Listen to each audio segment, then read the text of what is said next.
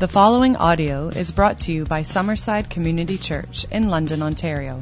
For more information on Summerside, visit us online at www.summersidechurch.ca. Last week we began a series through the book of Mark.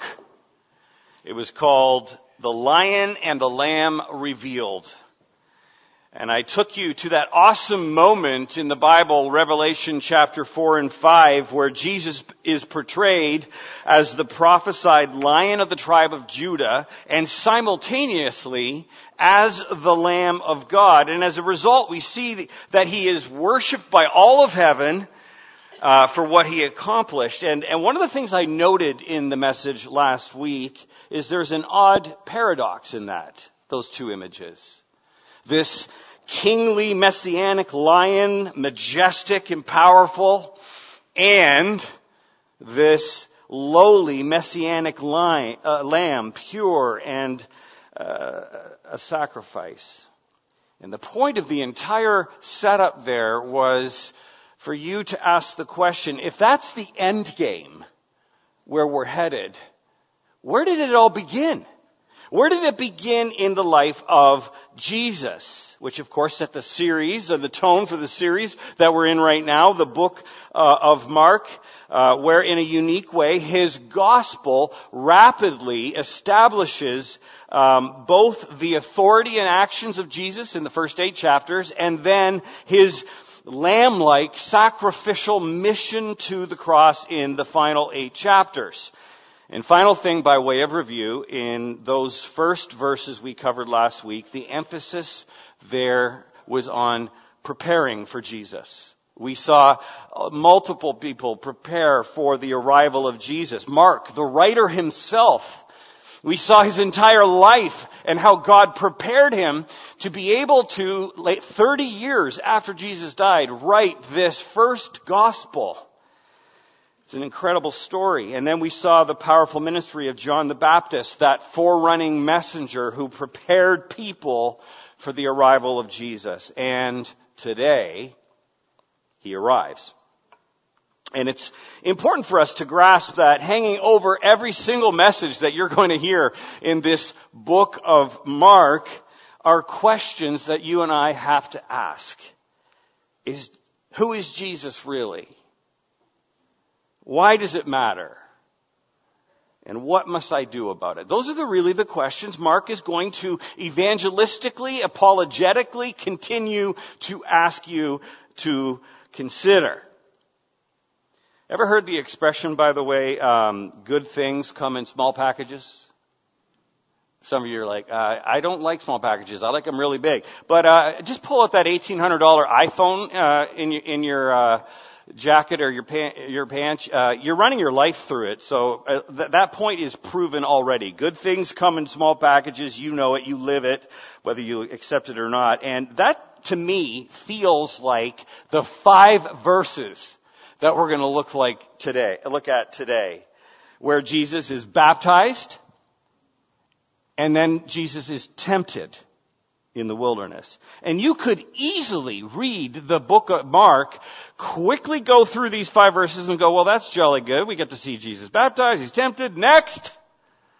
And you're going to miss so much that you need to have laid down in your life to understand the rest of the book. These are massive events for him. The title of the message today is TheWater and the Wilderness. And if you'll lean into these 2 scenes that I'm going to unpack, I want you to be able to find hope today, confidence today, and an opportunity to marvel at Jesus as all of heaven does in Revelation 4 and 5. Okay? Let's start with this first scene. If you're taking notes, Jesus in the water, my hope. Jesus in the water. Look at verse 9 with me. It starts out this way in your Bibles. At that time, Jesus came. Now, I'm going to stop right there. How great is that? Jesus came. How would you have liked to have been in the valley that day when for the very first time the 30-year-old carpenter's son, the very Son of God, born of a virgin, steps over the hillside, and here he is now. And listen, the world will never be the same because Jesus came. And he walks right down here, and he's about to be baptized. But I just love the phrasing of those two words Mark uses. Jesus came. By the way, you're going to see that a lot with Mark. Mark's a kind of like, how do I boil this down into the simplest expression? And for him, it was Jesus came. Thanks for letting me splash around in my exuberance there for a bit, but I had to, because with those two words, everything changes. Jesus came from Nazareth in Galilee and was baptized by John in the Jordan. Did you know this is the only moment in the New Testament where Jesus and John spend time together? I don't know how long it is, but what are we talking here? 20 minutes? 30 minutes? This is the only time. They'll communicate back and forth through their disciples a couple times in the ministry of Jesus, but this is it. This is it for these two guys. When Jesus comes over the hillside, John already is famous in the land for his ministry. He will continue his ministry for about another 6 months before he is jailed and then beheaded. Now, the reason that this moment of these two key figures in the Bible is so key is because everything that happens in the water is really the coronation of a new king. Something necessary before you're about to go preach, hey, the kingdom of God has come near in me. This is the coronation here. And what happens here is meant to give you hope today. Are you coming here looking to strengthen hope? You can find it if you look at Jesus and watch him. Watch what he does. I'm going to give you these two scenes and just trust that the Lord does that for you. You're like, well, how does he give me hope when I watch his baptism? Two things here about it. Number one, his baptism foreshadows his commitment to deal with my sin. Now, if you're wondering why Jesus got baptized in the first place, that's actually a really good question. Mark knew Jesus was the Lamb of God. Mark knew that he needed no repentance for sin, for he was sinless. So why is Mark writing this? Why did this happen? I mean, John's entire ministry was preaching about repentance of sin and getting right with God. What's Jesus doing here? In fact, we're told in other Gospels, did you know this? John the Baptist actually had a problem with it. He was confused. It kind of short-circuited him a bit. I mean, when he saw Jesus coming to be baptized, he's like, what? Matthew chapter 3, verse 14 tells us actually this, but John tried to prevent him, saying, I need to be baptized by you, and yet you come to me? John's saying, I'm the sinner. Haven't we got this all upside down, Jesus? I mean, you need to baptize me. Jesus' response in that passage was, Jesus replied to him, let it happen now, for it is right for us to fulfill all righteousness. Really, Jesus is saying, John, I want you to let this one go. Don't hinder me, John. Yield to me on this. I know it's unusual, but it's special. It's important that this happens. It's, as it says in the book, right for us to fulfill all righteousness. Now, what Jesus is doing here in the Jordan River is he is making a very important statement to us. He is identifying with us, those in baptism who have acknowledged their need for repentance, have confessed their sins, and have looked to God for forgiveness. There's something incredibly symbolic happening in the River Jordan here when Jesus comes to get baptized. The great Scottish preacher Sinclair Ferguson wrote this. It enhances the way I view Jesus in the Jordan River now, like I never have before. I just read it this week, and I want to put the quote up. This is what he says. Consider it with me. As we see Jesus here in the water, he already indicates how he will become our Savior. By standing in the river in whose waters penitent Jews had symbolically washed away their sins, and allowing that water, polluted by those sins, to be poured over his perfect being. What he's saying is that Jesus goes down into that same water, which is really symbolically tainted by all of the sins that the people John the Baptist had baptized. It's really a preview of what's to come in the life of Jesus with his work on the cross. It's a preview of what Paul wrote in 2 Corinthians 5:21, where it says, God made him sin, who knew no sin, so for us, so that in him we might become the righteousness of God. I need you to know, Jesus' commitment to be your sin bearer didn't begin later on when he started teaching. It didn't begin later on when he was discipling his disciples. It started right here. It's foreshadowed right here, looking to his death. Now, something immediately happens as he comes out of the water. And here's the second thing I want you to see that can give you further hope when you see him in the water. It's this: his approval. His approval by a triune God confirms my faith in his claims. See, to be a Christ follower, it means a lot of things. But one of the things it means is that all of those claims that Jesus is going to make about himself as you read the Gospels, it means you believe those things. You're banking your life on those things. And the events that happen now kick off that. Look at verse 10.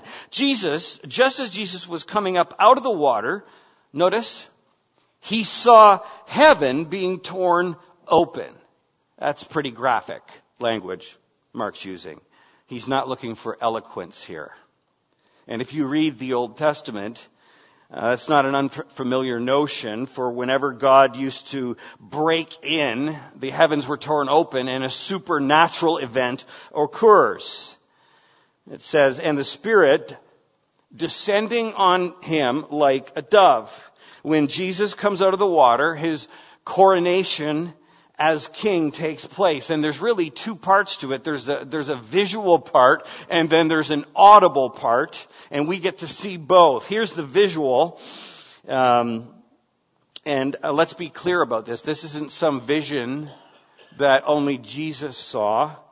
It was definitely seen by John, and I have no reason to believe that others there didn't see it as well. For example, in John 1, John the Baptist says, I saw the whole thing. And in John 3, he says, the Spirit was given to Jesus without measure. That means the full presence of the Holy Spirit, the infinite power of the Spirit, the anointing. Fulfilled messianic prophecy in Isaiah 42 that the Spirit would come upon the Messiah. Now that's the visual. After the visual comes the audible. Okay, the affirmation of the Father. Look at verse 11. And a voice came from heaven. You are my Son, whom I love. And with you I am well pleased. No prophet ever heard that. No angel ever heard that. Now, I'm sure you've noticed in this unique moment that we have all members of the Trinity present right here in the water. Now, the word Trinity, just for some of you, for a little clarity, doesn't appear in the Bible. So why have Christians always insisted that it's central to our faith? Here's why. Because when you read the Bible, you discover very quickly that God reveals himself as Father, Son, and Holy Spirit. Each distinct, each as a person, each equal to one another in terms of their eternity, their power, and their divinity. I'll tell you this, though. Explaining the Trinity is hard. It really blows my mind. And I'm glad I'm in good company, because every theologian I've checked in church history back to St. Augustine has struggled with how to articulate it perfectly. It is the most unique description of a God that exists in human history. There's really nothing like it. And by the way, it's not what some people say, which we call tritheism, which is really three different gods that just like to hang out together. Or there's another kind of twisted version. It's called unipersonalism, which is it's one God, and he just decides based on his mood how he's going to appear. Sometimes it's Father, sometimes it's Son, sometimes it's the Holy Spirit. That's not what the Scripture teaches. What is revealed in the Bible is one God in three persons, and who know one another and love one another. And I'm going to tell you something. To me, this is one of the best evidences that Christianity was not made up by man. Because if you're going to make up a doctrine of God to create a following in your own religion, first of all, you would never think of this. I mean, who's going to come up with this? Second, even if you did, you'd never put it out there, because who would ever follow it and understand it? You wouldn't. Unless someone like Jesus came along who claimed to be God, who claimed to be one with the Father, who affirmed the divinity of the Spirit, who lived the life he did, died, rose again, and he was attested by witnesses who saw it all and who were willing to be martyred for it. As you see Jesus' life, today or as we go on, you'll be thinking, how on earth could he live the way he did with such certainty, such confidence, such groundedness? I don't feel that way on my best day. Do you know what his certainty, his confidence, his authority was grounded in? It was in his identity.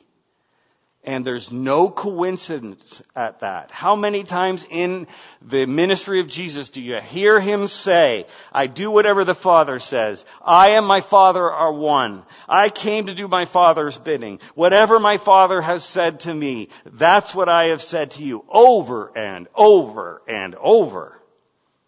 See, Jesus knew who he was. And his Father's affirmation of him right here is critical. Now I'm going to pause for a moment. I need to take a sidebar that's really not directly related to this passage at all. But it's a pastoral sidebar. I'm not oblivious to the fact that I'm talking to some people here today who struggle with their identity, especially due to father-related wounds. I've just talked to too many men and women over the years who've told me stories of a dad who would never say, I love you, or I'm proud of you, or you're mine, or stories that are much worse, that include cruelty, and for some, no father at all. And the great news of the gospel, and this is what the preacher has to do for broken hearts in that moment, is to remind you, listen, if you are in a relationship with Jesus Christ, God is your Father. And God wants to get a hold of that ugly cloud that's hanging over your head that you can't get away from, and the pain that that cloud causes you. And he wants to get it into your heart. You're my daughter. You're my son. Because of your relationship with my son, all of your sins are forgiven. Because you love my one and only, I am well pleased with you. And nothing can separate you from my fatherly love and acceptance ever. Friends, let that be your identity. It's gotta be. Don't walk through life defined by what your earthly father or parent didn't or did do. But receive today the healing of forgiveness, of new life, of new identity in Jesus Christ. That is where the victory is. And as if to assure you, Mark wants you to see the determination of Jesus for you to make it possible to know him in this second scene now, from the water to the wilderness. Jot this down. Jesus in the wilderness, my defender. Look at verse 12 in Mark. At once the Spirit sent him into the wilderness, and he was in the wilderness 40 days, being tempted by Satan. He was with the wild animals, and angels attended him. That's all that Mark gives us on this war in the wilderness with Satan. Matthew and Luke go into much greater detail on it, and I'm going to draw a little bit from Matthew in a moment, but Mark really just wants you to see that immediately after coming out of the waters, like there's no party. There's no time for Jesus to chill. There's no celebration, no heavenly choir breaks out. It's just like immediately, a word Mark uses over and over again. Immediately, we see that Jesus is led. Some translations say driven. The word there it's a very strong word that I would just say means Jesus was under such a strong compulsion of the Spirit that he knew that's where God wanted him to go. And Matthew tells us he went there for a reason. To be tempted by the devil.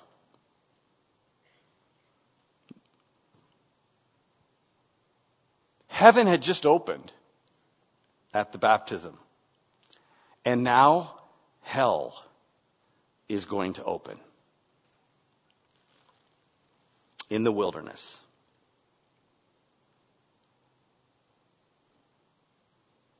Why did Matthew tell us that he was sent to be tempted by the devil? What is up with the temptation of the devil for Jesus right now? Here's the reason. Because there's a big question hanging over the head of Jesus right now that needs to be addressed. It's important, and this is the question. Can the Son of God meet and conquer this illegitimate and arch enemy? Can he withstand the most alluring assault that Satan can devise against him? He can't establish the kingdom of God if he can't conquer Satan and his schemes. And if you're wondering why the wilderness, what's the deal with the wilderness? In the Jewish mind, by the way, at this time, the wilderness was associated with gloom, danger, and that's where demons hung out. That's kind of like this. This isn't a pleasant wilderness trip with canoes, Algonquin Park, fishing, all that stuff. This is the wilderness. Only Mark is the one to tell us there's wild animals there to add to the danger. I think that would strike a chord, by the way, with the many Christians in Rome who would be reading this book by this point, around 60 AD, who were being martyred for their faith by the Romans. And guess what? The Romans tended to be cruel. And they used wild animals when they killed Christians very often. Now there's an incredible contrast that the Bible makes between Satan's temptation of Adam and Jesus, who is called the second Adam in the New Testament. When Satan tempts the first Adam, by the way, do you remember where that took place? In Eden? That's a beautiful place. It was a lush garden. He's got companionship with his wife Eve. The animals, we know they live in harmony. Okay, and Adam lost. He fell for the temptation in the most perfect setting you can be in. The second Adam, well, he's alone. He's in an anti-Eden, in this wilderness. It's fraught with dangers, wild animals, and, oh, by the way, he's been fasting for 40 days, so, the hunger, the whatever goes with that. I did a little reading on fasting, and I'm going to tell you, by around day 40, you're starving to death. Literally, your body is consuming itself. Jesus is physically close to death, and I don't even want to try to imagine the ability to have any clear thinking in that moment, that state. That's when the enemy shows up to really pour on. Now, before I get to that Matthew 4 scene that I'm going to unpack, what we're going to find when we look at all this is something that is so critical, and it's this. Behind all of the incidents Jesus is going to face in the book of Mark, demons, disease, death, man's rebellion, and massive unbelief and hostility, that behind all of that, these earthly scenes, there is a supernatural conflict that goes on. And Mark is exposing it here, and in Matthew, when I go to Matthew 4, it's really going to get exposed. I need you to know, though, that Satan's goal is not to try to cause Jesus to suffer. Jesus is already suffering. Satan is far too shrewd and sly for that. His mission is to get Jesus to abandon the road to the cross. That's what he's going for. To abandon the path of humiliation and suffering.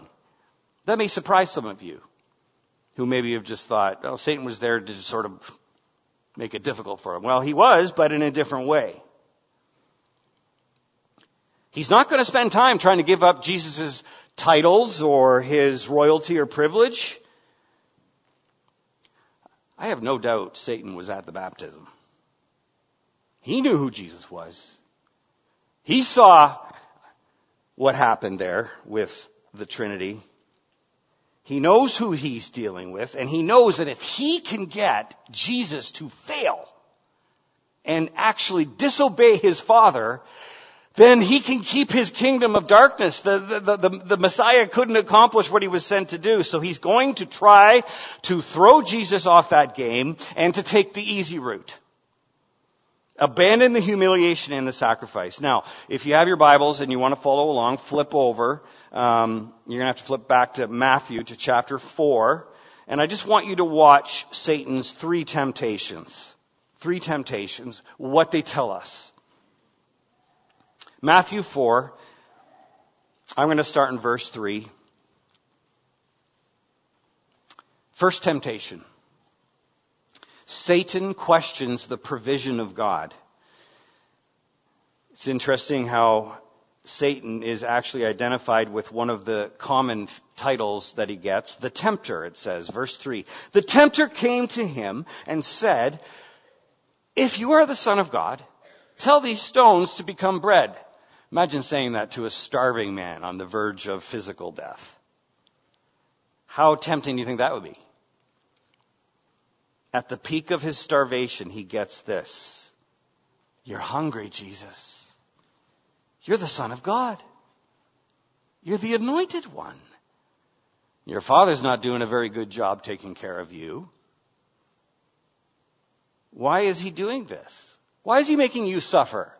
Why is he withholding from you what you deserve? What kind of father is that?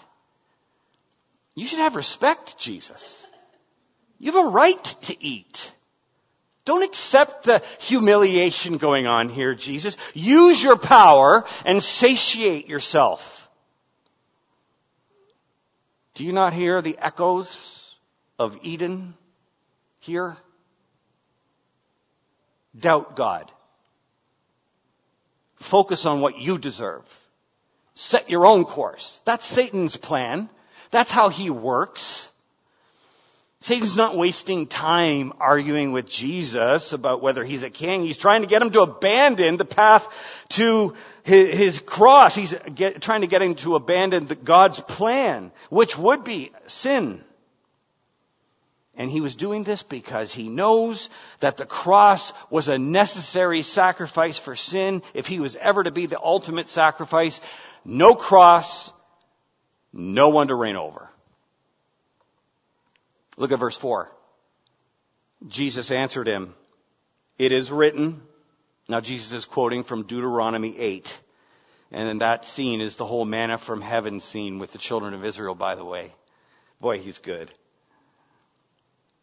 "For it is written, man shall not live on bread alone, but on every word that comes from the mouth of God." He might be starving, on the verge of physical death, but he is living in the fullness of the Holy Spirit right now.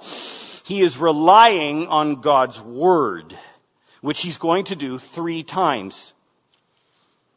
Friends, that's the only place we're going to find victory when we're dealing with the enemy. Like, honestly, how many times have you had the feeling, hey, I'm a Christian.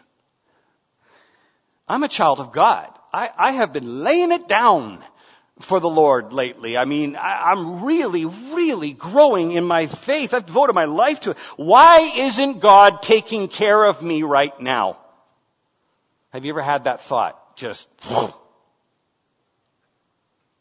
has it ever been whispered into your mind at that moment?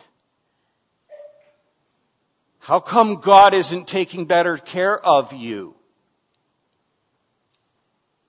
Satan's not done. This was the prelude. Look at the second temptation. Satan questions the protection of God. Starting in verse 5, it says, "Then the devil took him to the holy city," that would be in Jerusalem, "and had him stand on the highest point of the temple." Verse 6, "If you are the Son of God," he said. By the way, I don't know if he's questioning it like he's not sure. I don't think so. I think it's psychic warfare he's attempting on Jesus, trying to get him to doubt himself, whatever's going on. He's playing all sorts of the games he plays. "Throw yourself down, for it is written, he will command his angels concerning you, and they will lift you up in their hands so that you will not strike your foot against a stone." So Satan here is going, I can quote scripture too, Jesus. You want to play that game? Let's play. By the way, did you know the devil knows the Bible content better than any of us? He's been around a long time. A lot of time to study every single word in this book. He's been theologically trained at the best seminary ever in heaven. At one point, he was the director of worship for the heavenly choirs. So he knows God's ways. He's been studying man forever. And he knows every word in this book. So very astutely, very shrewdly, he yanks out a couple verses that suit him from scriptures. Again, Jesus faces a real temptation to pull out the power that he has and go against his Father's will. The second temptation, like the first, was calculated to be very psychologically seductive to Jesus. Jesus, just jump off. You'll make a soft landing, and everyone will bow down, and you'll have no humiliation. You'll have no rejection. They'll all embrace you as Messiah, Jesus. You'll have a great life. Say no to the humiliation. Say no to the suffering you know is coming. Do this instead. Set your own course. Verse 7, Jesus answered him, "It is also written," another Deuteronomy passage, by the way. This time it's in chapter 6 of Deuteronomy. "Do not put the Lord your God to the test."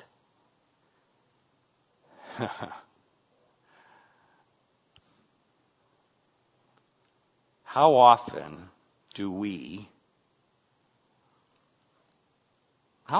do that? How often do we make deliberate choices to put ourselves in an environment surrounded by temptation, whatever that is for you, and then we disobey God, and then we pray, Lord, why didn't you help me with that? Friends, can I just be straight up with you? You cannot expect to walk into places of temptation, stay in there, and then say to the Lord, while you choose to stay, Lord, stop me from sinning. It's on you. You say, well, does God help his saints? Oh, he'll help you. Stay away from that place. Let's start there. The Bible tells us there are a couple things, and I could go into great detail on a lot more, but there's a couple things you just got to know about you and the enemy. Number one, the Bible says, stand your ground. Stand your ground spiritually. Resist the devil and he will flee from you. So we know that's there. Second thing, you gotta grow in your knowledge of the Word. That, if you take nothing else from seeing Jesus here, please see that. You cannot expect to be strong in the Spirit, strong in the might of His power, and be kind of at kindergarten level for 20 years in the Word of God. That's why what we're doing right now, in this moment, is so important. When you come here, when you're sitting here after worship and we're listening to God's Word, it's not about the preacher, but it is about this. And I'd encourage you, be in a place right now as you're sitting here. Lord, what do you have for me? What are you pressing on my heart? Where are you challenging me? What do I need to hear right now? And not just on Sunday mornings. Not just Sunday mornings, but during the week, regular devotional readings. There are community groups to be a part of where the Word is read with a friend, perhaps, one-on-one. There are online resources. I could list 10 more. Here's my real question. Do you have a plan? Do you have a plan at all to grow in the depth of God's Word? Satan may not be able to keep you from coming into church, but he'll do his best to keep your heart elsewhere.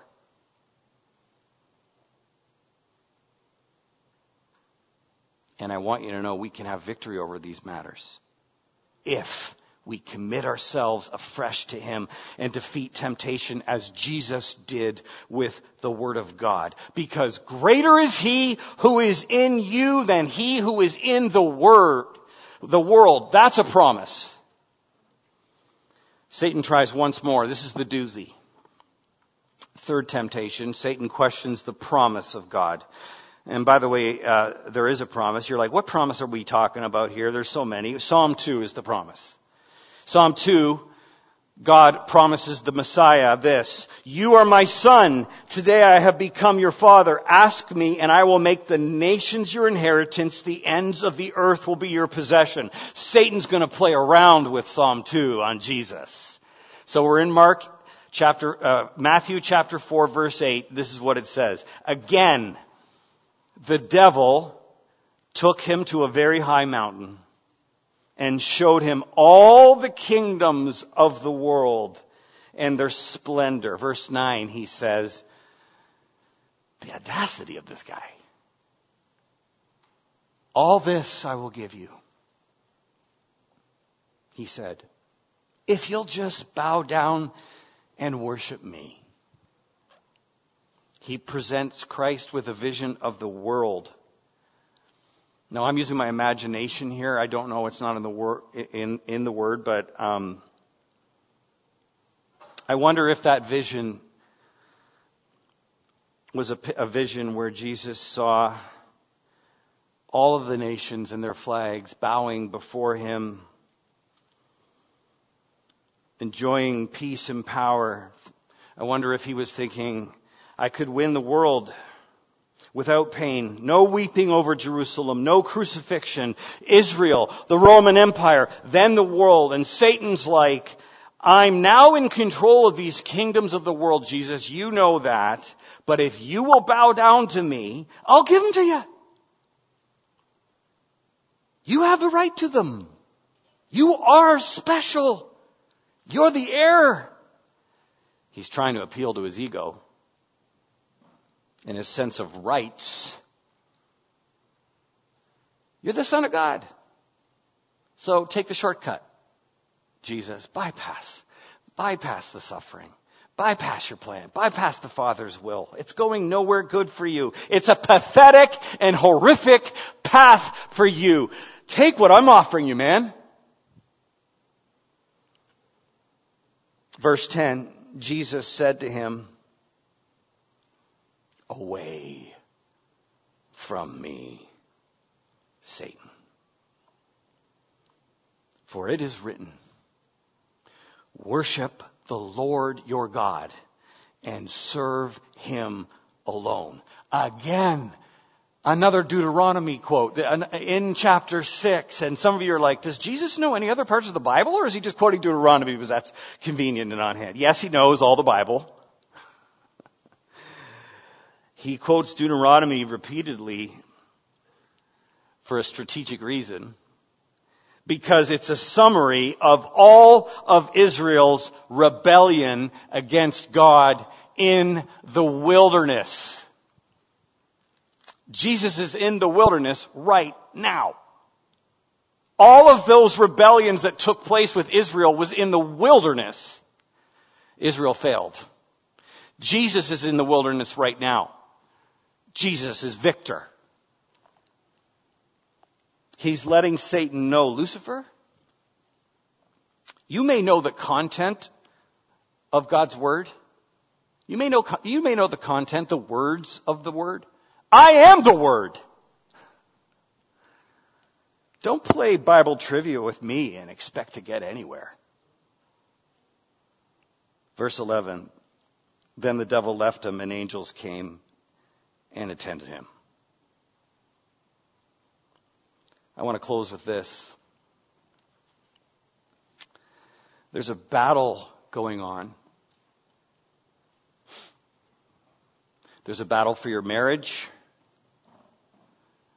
There's a battle for your purity. And there's a battle for your family and your children. The scriptures say that we wrestle not against flesh and blood. God, help us to keep our eyes open through to the good news of the authority of Jesus Christ. Now, some of you today, just going through this thing about Jesus and the enemy in the wilderness, you've been experiencing some weird feelings, maybe some feelings of fear. Now, maybe that's because you have embraced the wickedness of the world, and it's just dawning on you right now that you do not have any protection whatsoever, any defense against the enemy. That's true. Outside of Christ, you have no defense. Or maybe you're here as a Christian, but you're not rooted enough in the scriptures, and so just talking about this is sort of making you feel afraid, and you're tempted to see the enemy behind everything. And I just need you to hear this. You don't have to live in fear, believer. If you know Jesus, not because of any spiritual ability in yourself. I don't have any spiritual ability in myself. But I know this. Satan is terrified of the Christ that lives in me.